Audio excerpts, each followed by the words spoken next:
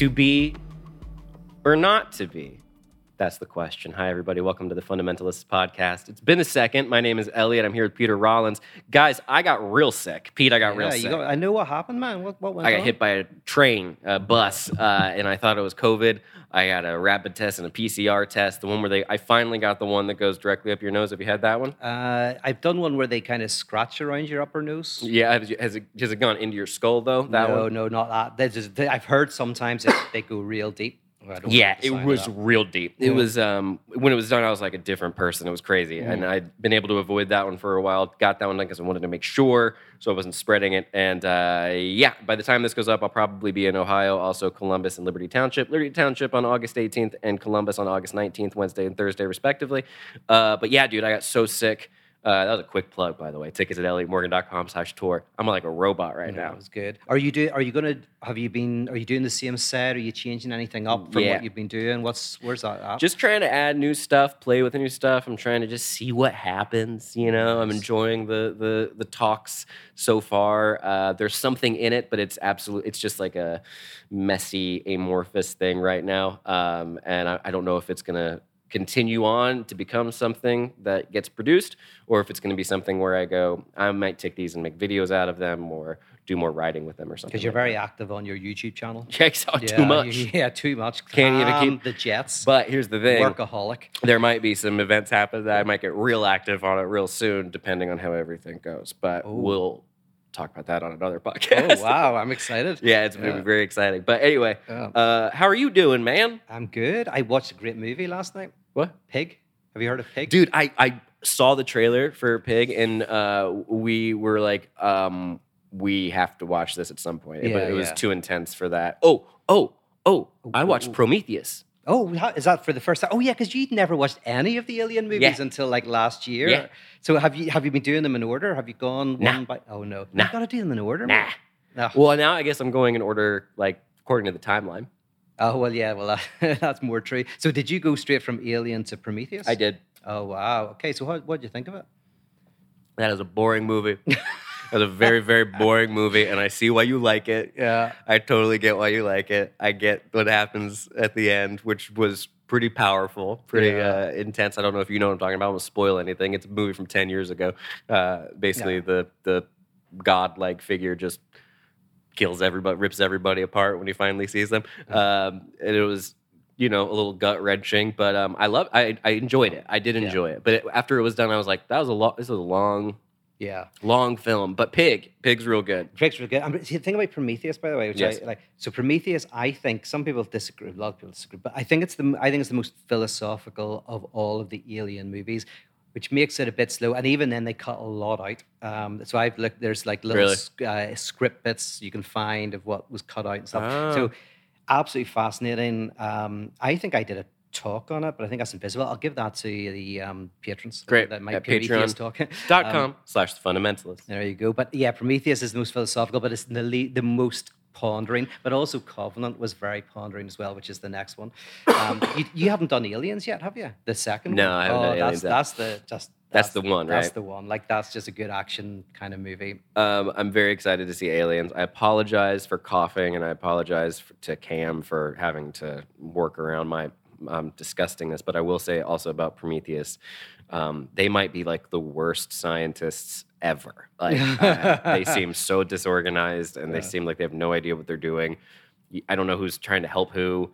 They're obsessed with not wearing their helmets. Yeah. When things are like very clearly you should be putting on your protective helmet. Maybe that's just a result of the pandemic, but I was like, these people are terrible at what they do. But you know what's interesting as well, like that. Yeah, that's very true. And the guy, whenever the kind of alien slime becomes a snake, he's like, oh, it's cute. Like, what are you doing? Yeah.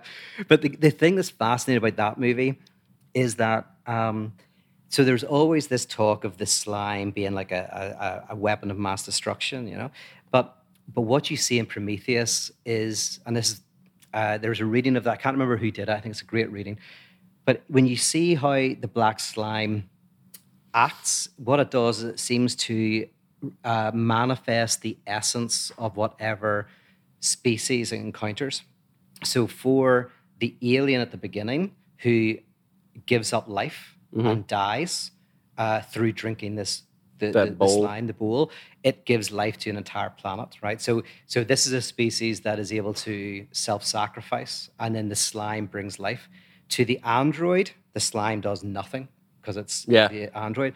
To humans, the humans who are all have death drive. One guy who refuses to die, so the opposite of the alien. This guy who, what's his name, Wayland, who wants to live forever, basically. The old guy. The old guy, Guy Pearce, So every character in Prometheus is kind of, you see the drive. One's a drive for fame, one's a drive for eternal life, one's a drive for truth. And then when they encounter the slime, the kind of like eternal zombie-like drive that is kind of like non-utilitarian comes into being. So it's a great origin story of what the slime is. It's the manifestation of death drive for humans. Now, all right. Now I'm back to kind of liking it, I guess. So thanks. I was telling you earlier, I'm taking a class on like folklore and fairy tales, mythology, and sort of all that stuff. And it's like I'll read like a fairy tale or like a story or watch a movie or something, and I'll be like, all right, cool. But then the sort of interpretations of it afterward are so fun and so cool. Of just being like, this is this impulse, this is what you're seeing on like a psychological level. That stuff's so fascinating. So, and I'd almost rather read the papers on the movies than watch the movies themselves. 100%. That's why Shizek says he doesn't watch some of the movies he talks about, because he's interested in the structural analysis more than the movie itself. Yeah, because the movies are boring. Yeah, exactly. And that's why I fell in love with Prometheus, is that I thought it was really insightful. Yeah. Speaking of, this is a great transition to our topic today. Oh, yeah. Which is on meaning. Hence, to be or not to be, which I just put together before we hit record, that is essentially, should I kill myself or not kill myself? Yeah. And I think I've lived 34 years on this planet and not put together that is kind of what he's talking about when he says that. Yeah. Hence holding the skull, Elliott, you idiot. So we talk a lot about meaning on this podcast. We talk a lot about what or lack of meaning and how you deal with lack of meaning. So, Pete, I would like to hear you spin a little yarn. I'd like to hear what your thoughts are on it, where you're at currently. What do you kind of like to think is going on? Do you think that anything you do matters? Do you think that it matters if it does or doesn't matter? Does that make you feel good or bad? Do you care? That's beautiful. You know? Yeah. Welcome to the Fundamentalists. Do you care? Yeah. I'm a little groggy, and I'm sorry. I was very groggy. I told you I was almost not going to do this, but I livened up because we missed a week with your illness. And I'm sorry. Yeah. I mean, to be or not to be was a great way of opening this, because I said to you that my inspiration for this topic was Camus, who at the beginning of the Myth of Sisyphus says the only philosophical question worth contemplating is whether or not to kill yourself. And that's Camus was very kind of cool and interesting guy, but that's a very nice way of saying it. Rather than philosophers talking about meaning, Camus says, no, like literally, this is a question for we can dumb it down. Yeah, should we live or die? Why are we trying to be all academic here? Should I kill myself or should I not kill myself? Yeah. So beautifully put together. And the Myth of Sisyphus is his, there's essays that are, I guess, an answer to that question. But the reason why I thought about it is because I saw a This quote. Can get dark real quick. No, I saw a quote from Karl Popper on Instagram. He's an Instagrammer. And it was saying something like, if in a million years, basically the universe is indifferent to us, but, and in a million years, the universe doesn't care that we ever existed. However, he said, at the moment we care and we don't care what's happening in the future. But basically, he was doing that idea of like the universe is kind of indifferent to us. And I kind of wanted to question that. And I actually gave a talk on Saturday about this very subject. And what I wanted to say, here's my little bit. I can't wait. All right. Your thesis. My thesis is that we often think like the old Buddhist and Hindu and Jainist parable. Do you know the parable of the 6 blind men who encounter an elephant? Yeah. Right, yeah. And one of them touches the trunk and says, oh, this is like a snake. and one of them touches the side. This must Wall. be a wall. Yeah, well, I was gonna at say the this must leg. be the belly of an elephant. Yep. That was the guy who got it right. Yeah. One of the blind men was correct. Yes, a blind man finds an elephant every once in a Yeah, while. guys, just don't feel one bit of it. Just go around and feel it all. Hey, guys, it's an elephant. We work together. Are you nuts? No, it's a tree. The leg is a tree. The leg is a Yeah. tree. The tail is a rope. The trunk, or sorry, the tusk is a spear. Yeah. And the ear is a fan. And this is a very Kantian idea that we are like the blind man touching the universe.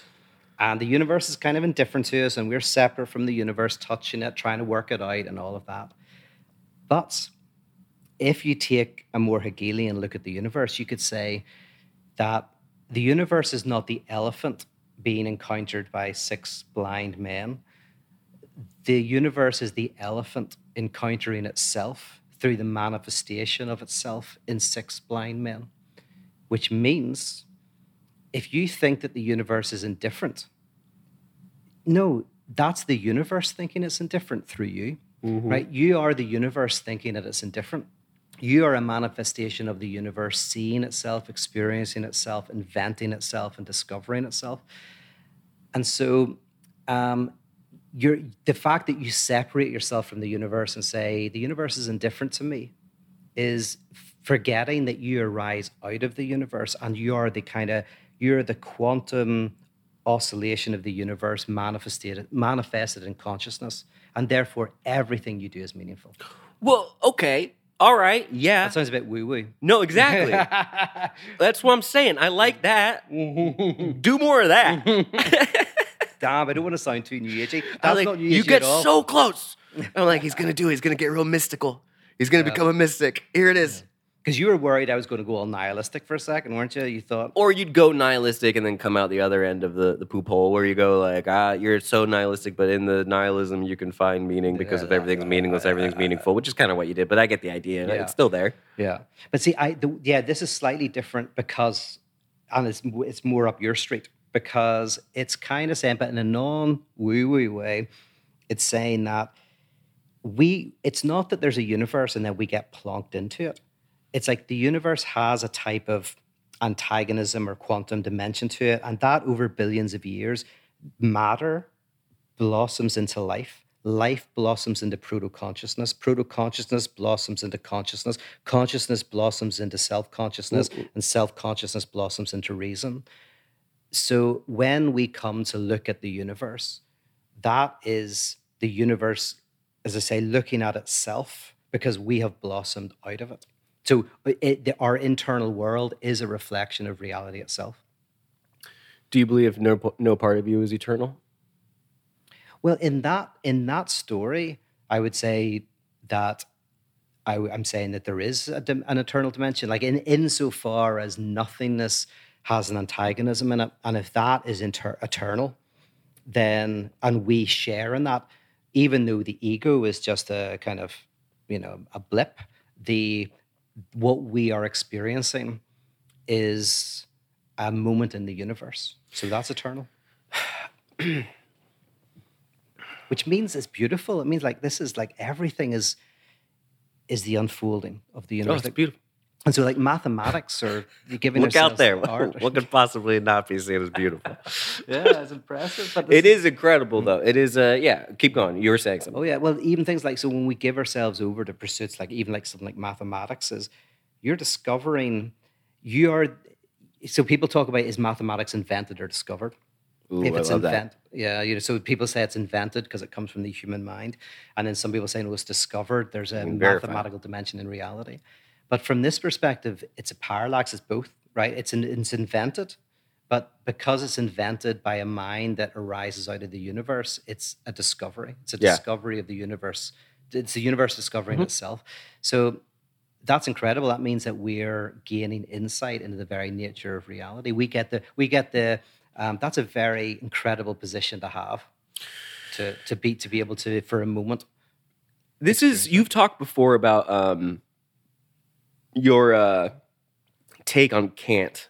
Oh yeah, and My understanding of Kant is basically, categories, and you like the blind men sort of thing. Your brain has categories that filters information, and as a result, you can never really know what is. You can only know what appears to be, but that what appears to be funnels through these, your brain circuitry. Neurologists, neurobiologists, I think, would say similar things about perception and about nerve endings and how they all connect and all this stuff. But it's that can you trust that that this life is actually real, that there is stuff around you? And then my understanding is that most people would read Kant and go, he's actually saying, no, you can't. It's that sort of like shadows, the Plato thing where you're chained in a cave and you see shadows on the wall and you think that's what's actually going on. And if you were to turn around behind you, you would see that it's just puppets or horses or whatever. It's not what you think it is. Reality is not what you think it is. And so, but you're saying because of that, because those categories, because those perceptions are a result of the outside world, you can have some inkling as to the fact that this is reality in some degree. This is in some way reality. But you're right, absolutely, because Kant didn't go there. Kant split the world into the phenomenal, which is what we can know through our senses, through our intuition, which is our sensory experience, and through our rational transcendental categories. And then there is the noumenal, and the noumenal is the in itself, and we don't have any access to that. And yes, when we talked about Kant before on an episode that never went out, I was kind of, We're so good at those. Yeah, that was a good one too. We're actually prolific podcasters. Yeah, we do 3 times a week just for us. But yeah, we were talking about this, and I was saying how, well, Kant does want to ground a certain knowledge, what he calls synthetic a priori knowledge, but it is different from the noumenal. So you're absolutely right. So what Hegel does is Hegel says that because Kant creates these things called the antinomies of reason, where he says like... Well, that's not a real word. Yes, that's right. Just make up words. Yeah. And it's where the antinomy, an antinomy is basically a contradiction. And he said, like, you can't know, and he lists loads of them. One of them is, did the universe start or is it eternal? One is, are we free or is everything determined? Is there a God or no God? So there's these antinomies, and he says reason, you can be completely reasonable and go to either direction, right? And that was his way of saying, so there's some problem with reason. And so he wants understanding, not reason. Reason kind of gets us to these limits. Hegel then turns around and says these limits are not an impediment to our knowledge of the universe.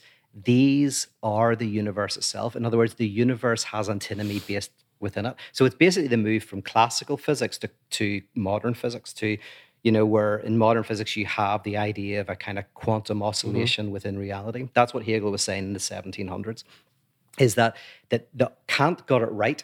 Kant had an insight into reality. Kant just didn't realize it. Kant didn't realize that the fact he said is like, when I try and use my reason completely consistently, I hit a kind of antagonism. And then Hegel says, yes, that's an insight into the nature of reality. Paradox. Yeah, paradox is a kind of paradox or parallax or parallax is the word, and you like parallax means both at the same time. Yeah, depending on the position you take. Oh, really? So things shift in relation to your positioning. But I love all that stuff, man. I was such a sucker for that quantum physics. Emergence, great. Chaos. Oh, so cool. That stuff is so cool. And Hegel was saying is literally in the 1700s. He is the basis of a lot of modern thought. Yeah. Even from people who haven't read him, Well, let's distill this for a second, because that's a lot of, in case you're new to the podcast, good to see it. But the Kant, why is this stuff important? Just go real broad strokes, because we're talking about the idea of meaning, and we're talking about whether or not meaning exists. So to just summarize the best I can, the reason Kant is important is because he essentially, why would Kant be important? I know he's important. Yeah. How would you say in like a sentence that Kant, why is he?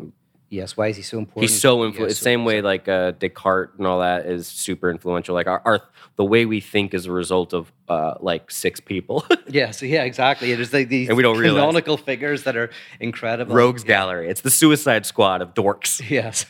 Oh, we have to talk about that as well. I watched it the other night. Really enjoyed it. Fun, right? Yeah, way better than the first one. Yeah, oh yeah. Yes, absolutely.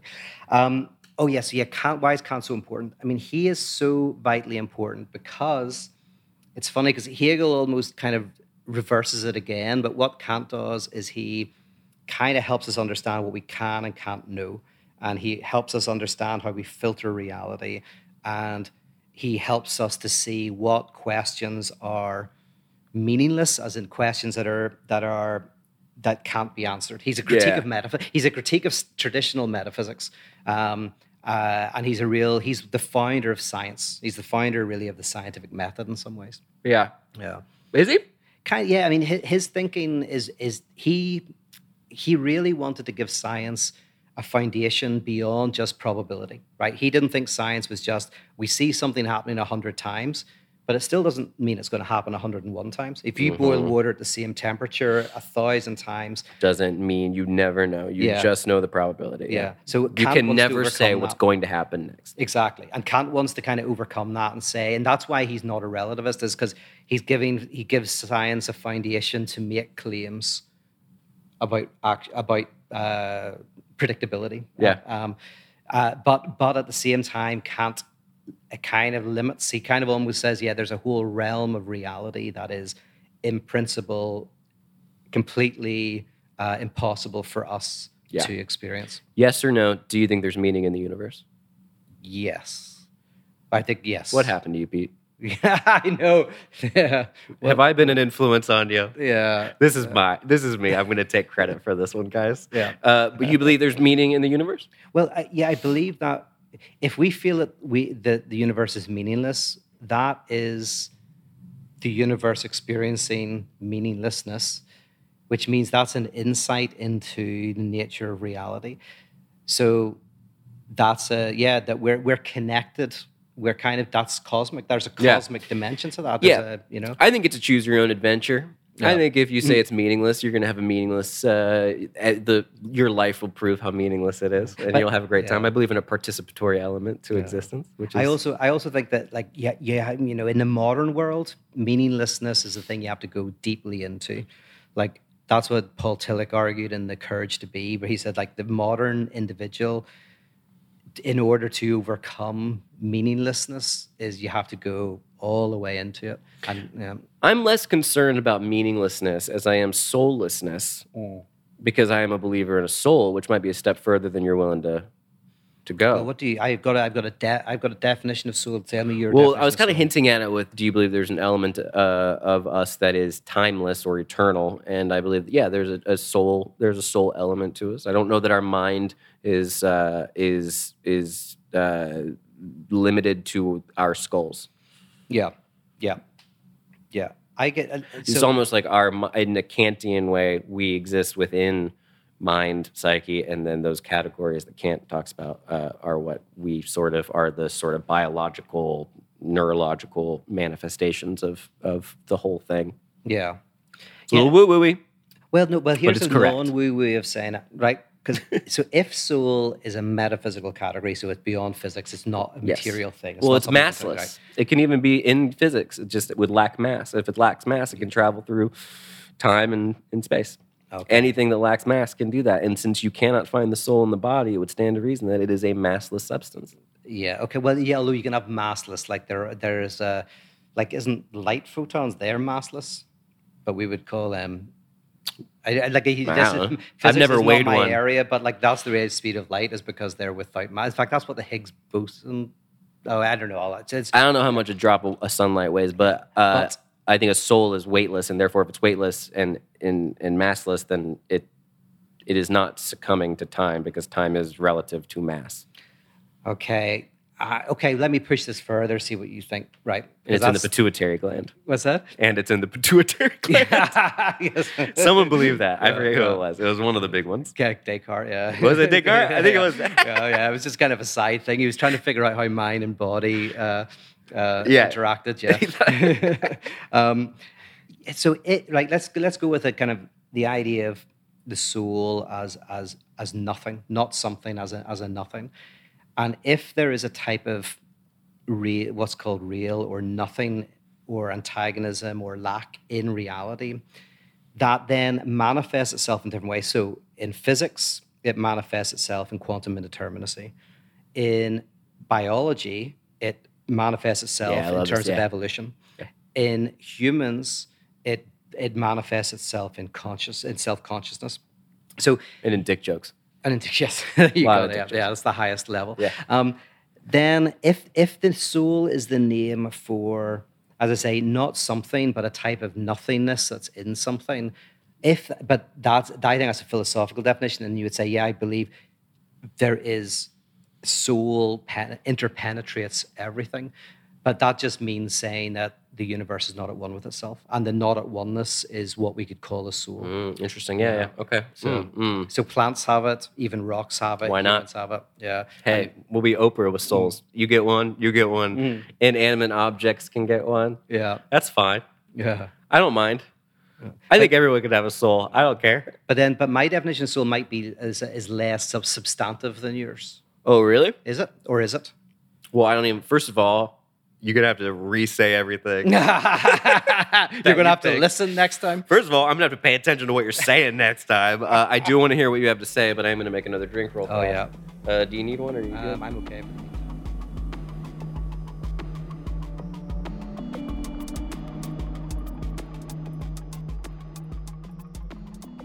Anyway, what were you saying, Pete? We're back. Oh, yeah. So here's the thing, right? The soul. If the soul, you take all the definition out of it and you say soul is a type of kind of antagonism in reality that goes up a level every time you go from inorganic matter to life, from life to proto-consciousness, consciousness. Right? Every time you go up a level, soul becomes more sophisticated, right up to reason, and then right up to cultural. To whatever's next, too, yeah.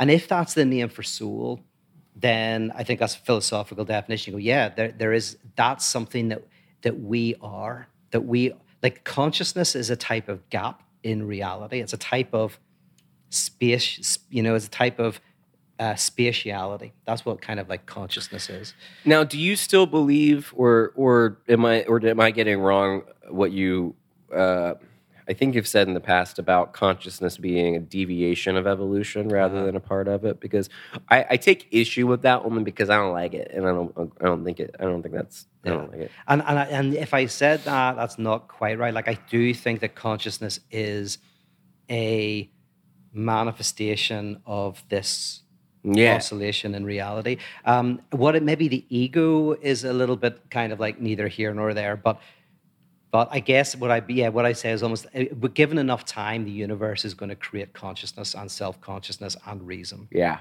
Yeah. Okay.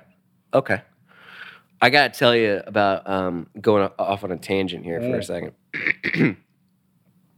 We have to do a book review like episode. Oh, soon. Yeah. And I'm cool if it's on the Patreon only, but there is a book that was recommended to me by a buddy of mine named Aaron, who you know. Aaron Van Voorhees. Oh, yes. I always say Aaron. We say Aaron in Ireland, so I always say Aaron was Aaron. Yeah. Aaron. And he recommended a book to me. He's also into the UFO phenomenon and not connoisseur. He's a bit of a connoisseur. Yeah. And yes, you sent me an article, and I was critical of it. I know you were. You were critical of a critical theory article, and we can talk about that as well on a different podcast because I think it's hilarious. You were like, this is critical theory. I don't like critical theory. Also, I have a master's in critical theory. I'm like, good God. It's like so watching a pinball machine. Yeah. Like, this article's really smart. This is a good article. It's critical theory. I don't like critical theory. I have a master's in critical theory. I love it. I always said that because I wanted to let you know that I was justified, not right necessarily, but I was justified in having a position. Yes, you have a very solid position. Yeah. But I won't go into it right now. Basically, there's this book that you have to read, but it is, What's dude. it called? It's called The Supernatural. Uh-huh. Okay. All right. 2 words. Supernatural. It's this idea that is not supernatural, not metaphysical, but it is in fact supernatural. Okay. It fits within the scientific purview. They say that they're skeptics. Blah blah blah. It is a professor of religion interviewing a guy named Whitley Strieber, who is one of the most famous abductee stories in history. You get the UFO thing every time. Don't you get it in every You did it last time. You did it last With time. what? You brought it up last time first. And I brought it up this time. Most of the time I do. And you're right. But it is the most batshit crazy book I have ever read in my life. Yeah. It is the definition of unbelievable. And I can't put it down. I'm reading books for school. I am busy and trying to do my studies. I'm just reading this book. And is it a first person kind of account of something that happened? Each chapter oscillates between this guy gives his account, professor of whatever says what his take on it. He goes through phenomenology, he goes through hermeneutics, and he goes through historical context, all these things that I'm sure you're going to take massive. You don't like the historical context of the... Oh, well, it depends how it's used, Yeah. You can prove anything with critical theory. And good critical theory is to philosophy what alternative medicine is to medicine. Yeah, you said that in a text. Okay. But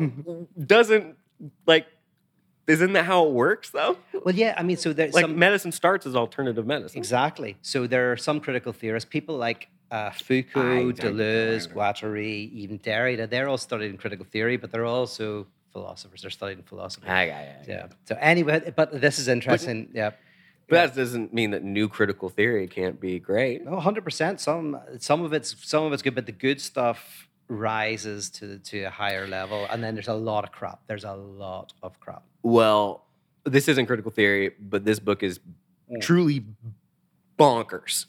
And it is fascinating. At the very least, it's an entertaining read, and I will bring it over. Was into this stuff. You learn about different new things. It's like whenever Facebook first came about, and you started to learn things about your friends because of what they posted.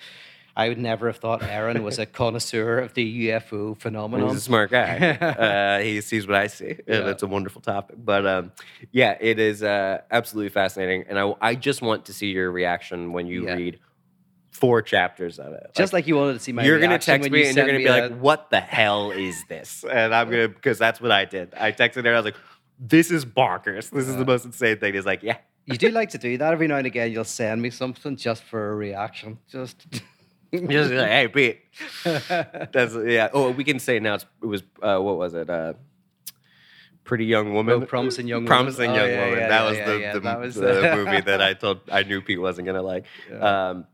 Since I let enough time pass. Oh yeah. But who gives a crap? Anyway, so there is meaning in the universe. What is it? Well, we are the universe asking that question. That's my point. So, because if you're separate from the universe, then the universe is pretty much everything, and we're just these little blips. Yeah. But if we are kind of a moment in the life of the universe, then there's no kind of like then our experience of consciousness is a type of experience of the universe, seeing itself, feeling itself, encountering itself in its antagonism, which means that we basically have this beautiful position in which, for a brief moment, we participate in something of truly cosmic dimensions. Yeah. That's pretty damn cool. Yeah. Now, on an individual level, there's a guy, you know Viktor Frankl a little bit. Mm-hmm. Have you? So his logotherapy, whenever someone would come into his therapy clinic, he would often ask the question, why do you not kill yourself? Which is quite a stark, kind of thing. But if someone's going to ask it. Yes, he's the one. And he would ask that because always he would say is that even people who have lost all desire, so whenever you are depressed, it's not just that you lost an object of desire, you lost the object cause of your desire. So you lost the very ability to desire. So whenever you love somebody and you lose them, they're not just the object of your desire, they're also the object cause of your desire. They allow you to desire other things like going out for meals, going for work. So life becomes colorful. When you lose the object of desire, you also lose the object cause of your desire. And everyone's depressed. And but Frankel, was the idea that there's always some affirmation of life going on in life. There's all, even if it's just a spark, you will always find a care and a concern in every living thing, but in every human being, you'll find care and concern. And what it's almost dead. It's kind of very small, but you can build on that. And that's another reason why it's like there is already meaning going on in your life. It's not that you have to find meaning. You just have to discover the meaning that is already there going on. You look for it, yeah. Yeah, you look for it, like, not out there, but you look for it within your own subjectivity. Yeah. I mean, I like both, though. I like that stuff. Yeah. So I'm probably more like you today. Is that right? Yeah, it's nice. Yeah. Feels nice, right? Yeah. I was worried, too, because you said you were low energy earlier, and so I didn't know if your take on meaning was going to be like... Here we go. Yeah. Buckle up, everybody. Oh, yeah, that's why you were slightly kind of encouraging me to do something else. They're like, you want to talk about anything else? You want to talk about aliens or something? You were going like, let's talk about imagination, like something positive. Well, what's your meaning in this universe, Pete? What's your purpose? Oh, yeah. Well, my work is very meaningful to me, and I suppose that's the ongoing kind of thing. By the way, I didn't ask, like, do you think the world's meaningful? What do you mean by meaning? What do you mean by that term? Well, I mean, I guess if you're going to put me on the spot like this, I guess, yeah, absolutely. I mean, I think it's I think we know so little, and it's so, just looking at the world, looking at everything that's been going on, looking at what I've been alive for, looking at my own life, it certainly seems to me that there is a meaning and a current and all sorts of wonderful things. I love archetypal psychology. I'm enjoying it very much. That certainly certain interpretations of archetypal psychology are that there is for sure meaning, and there's for sure patterns that you go through in life, and you can choose to ignore it or choose to sort of be conscious of it. And I think that really, I will borrow a quote from you. It is the privilege of a lifetime to become who you truly are. I think it's a very lovely phrase. And so I think our job is to just basically become who we are, or become ourselves, basically. And I think that by doing that, you allow something to move through you, perhaps a soul, perhaps a self archetype, and you get to sort of have this balance between your ego, your personal, who you think you are, and then something else, and you can live in a nice way. And doesn't mean it usually means things get harder, and usually means things get more complex, and it's a moment by moment thing. There's no theory that can save you from anything. There's no worldview that can save you from anything. There's no religion that can save you from anything. And you can just learn over time to, moment by moment, have be who you are. Mm-hmm. I think that's a lifetime of work, basically. Yeah. So yeah, and you know this. Like, I think that you have a slightly more spiritual dimension, and I have a slightly more materialist dimension. But there is some meeting of minds in the midst of that. Kind of, yeah. Yeah. You're more materialist but you mean you, yeah. Yeah. Well, what does Jung mean by, like? Because I'm always wary, obviously, of this idea of true self. But what does he mean by that? No, I don't know. I just study the guy. I don't know what he means by anything. He's dead. I mean, my understanding of it is like, yeah, you are a person. I don't think you ever get there. I think that my understanding of your critique of it, correct me if I'm wrong, but it basically is you worry that there is sort of maybe a false promise or like a almost religious kind of like, oh, you're going to be evolved, like that kind of, you're going to evolve above other people, and you're going to become one with the universe and live in harmony and never experience any kind of doubt. Or you can overcome, even for a brief time, you can overcome the antagonism of existence. Yeah, I don't think that's how I feel. Mm-hmm. I think that the idea of wholeness includes lack, it includes contradiction, it includes holes, basically. So I think that that's it's funny that you say this. My project is on the black hole from the portable hole from Roger Rabbit. You know that? Oh yeah. And I was like, what's the stupidest thing I could write a paper on? Yeah. And so, but it is about the idea of lack and about all that, but it's included in it. So I don't think that there's any kind of harmonious thing. And I know Jung gets credit because he started, or at least has largely been sort of adopted by a lot of the New Age movement, much of which I like, but I don't read Jung in that way. Does that make sense? Mm. Is that what your concern is? Yeah. Now, the polarity, the enantiodromia, all that stuff, I do believe in. Yeah. So because Jung's kind of notion of like the unconscious as a type of balancing of the conscious, and there's a kind of like a yin and yang kind of thing. That's what I'm critical of. Yeah. Every action has an equal and opposite reaction. Yeah. Yeah. I mean, there's a truth to that, but yes, the idea of some sort of equilibrium is some like that's what. Well, I would say that there's a difference between equilibrium and a move toward equilibrium. Mm-hmm. Would you say? Would you? That's a very minute, but that's a big thing. Like I think that. Well, it's also the difference between where you situate the unconscious, because with Jung, the unconscious is something. So there's the conscious, the unconscious equilibrium. In the Freudian thing, the unconscious is the not at oneness of consciousness with itself. Yes. So the unconscious isn't a thing; it doesn't exist. Correct. It insists. Yeah. So that's so there's no you can't have equilibrium with the unconscious, because the unconscious is the name you give for the eternal kind of imbalance. The sparks that fly off between the id and the super ego, is that what it is? Yeah, which is kind of like a not at oneness of consciousness. Yeah. And then Jung's more like there's an iceberg, and your ego is the tip of the iceberg, and then you go into shadow, animus, self, all these things. He purposefully chose mythopoetic language as a way of emphasizing that the psyche itself is beyond words. So it's all very fun. I like that more than I like the other one. I don't know about all that. The ego only being the result of this friction between the two things. I get it. It's cool. I think it's true. But you don't think that there's some kind of like shadow inside of you that's like, when you dream, most of the time you would dream of things that in Freudian interpretation would be the shadow in Jungian terms, right?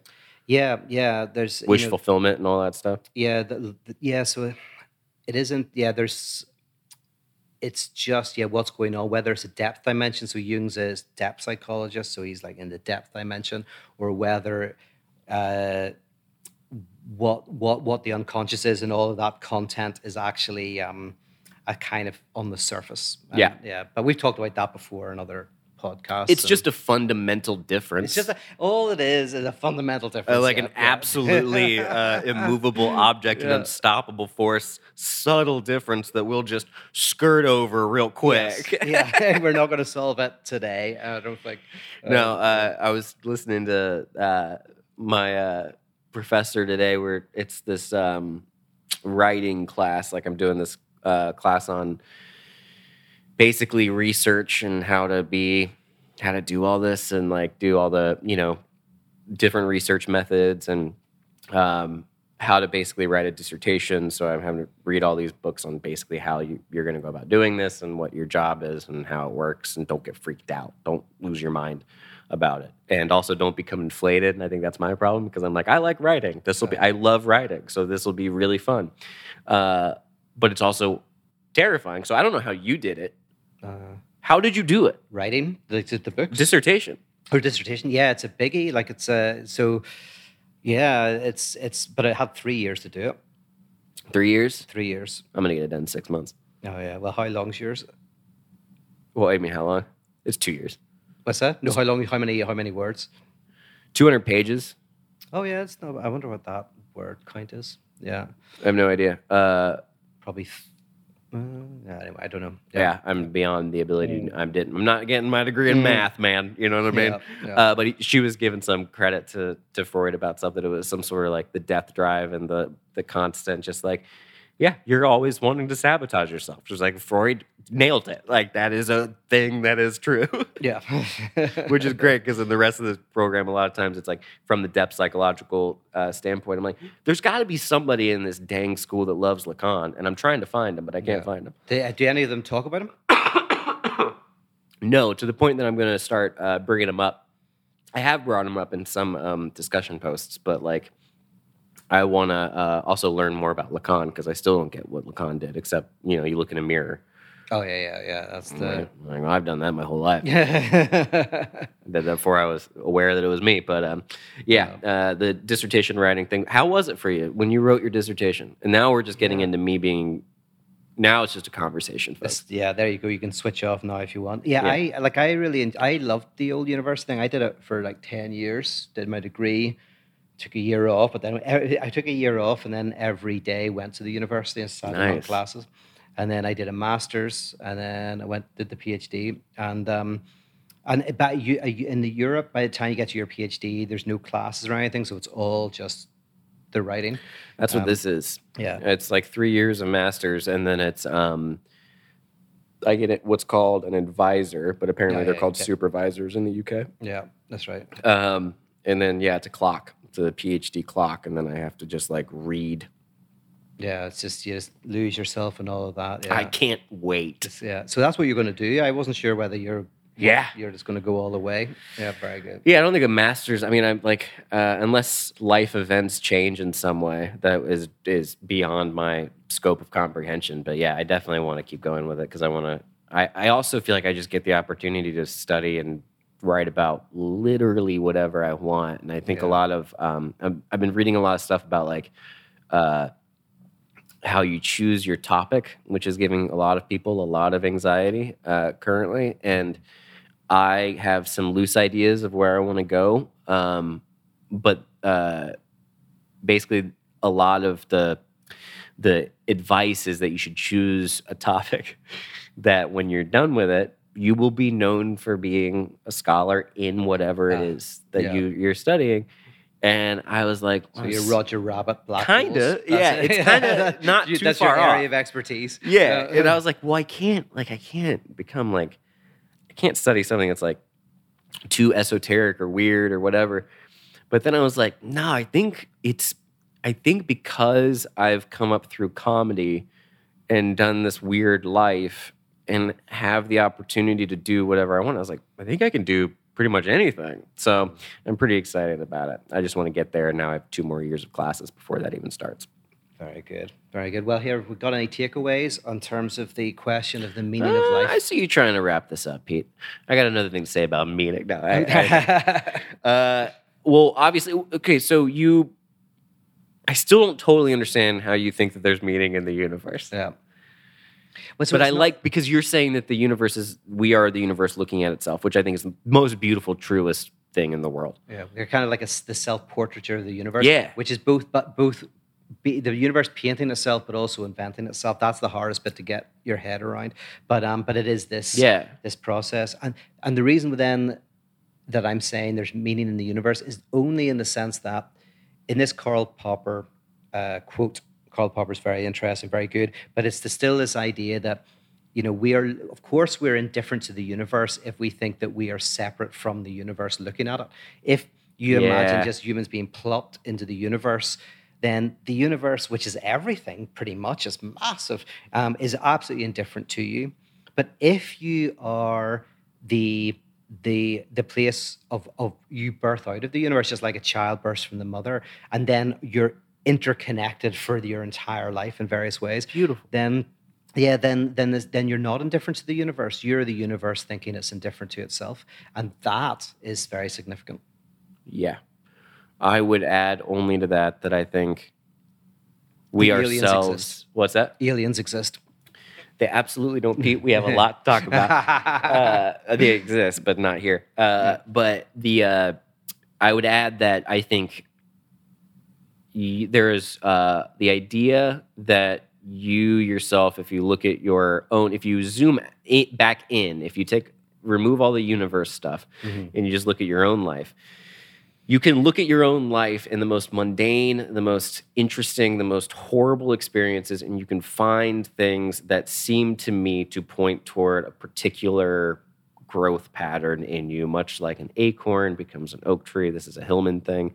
But you can actually find that, you actually have interests that speak to you on a very deep level. And I believe that is also a manifestation of the same thing you're talking about, which... Yes. Okay, yeah. And can I say something about that then? That's sure. Good. So, because at the two extremes, you have finding meaning in your personal life in terms of your own projects. You enjoy cooking, or you enjoy writing, or you enjoy spending time with friends. And then you have at the other side this idea that you are a moment in the universe is unfolding, right? And so you got those two.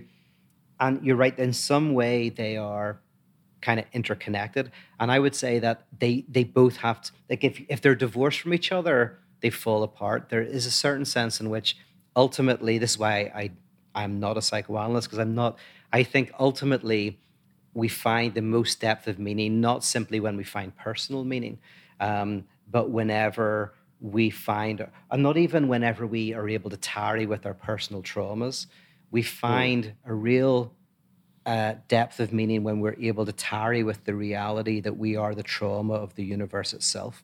Trauma. Yeah, basically trauma being a kind of unspeakable antagonism in our subjectivity. So a rupture. Yeah, rupture. And the universe, we are the rupture of the universe. And so, and they're both interconnected, but I definitely do want I want to help people feel connected with something bigger than just personal interests. And to give a final cherry on this, at least in terms of my thing, what I love and what honestly blows my mind every day is to imagine this conversation about space and the universe. It will freaking blow your mind if you think about it long enough. It does not make any sense. Yeah. Like, all of this is insane. But my thing that I like to come back to is, as much as I imagine the universe, and this goes to the Jungian sort of view, which would be the space, the whatever, all of that stuff that you can't possibly fathom, I think is just as true in the outside external world as it is in the internal world and in your own brain. And I think that there's an infinite amount of things you can discover just by looking inward, whereas it's both. Like, you look outward, you look inward, it's the whole thing. It's all part of it. There's no separation.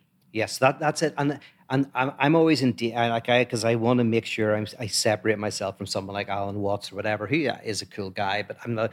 It's like, want to make sure that I'm not sounding too kind of whatever. But ultimately, yes, like, if you philosophically speaking, what's going on in your mind is what's going on in matter. Like matter so mind and matter are interconnected in a way that matter is also not at one with itself, just like we, as the unconscious, we are not at one with ourselves, so is a rock. Now, it just takes billions of years for a rock to become self-conscious, but we are the example of that. And that you know of. What's that? You ever talk to a rock?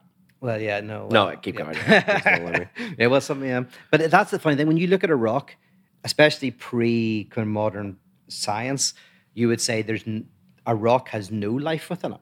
You would look at a rock and think that a rock has no kind of otherness. A rock is a rock is a rock.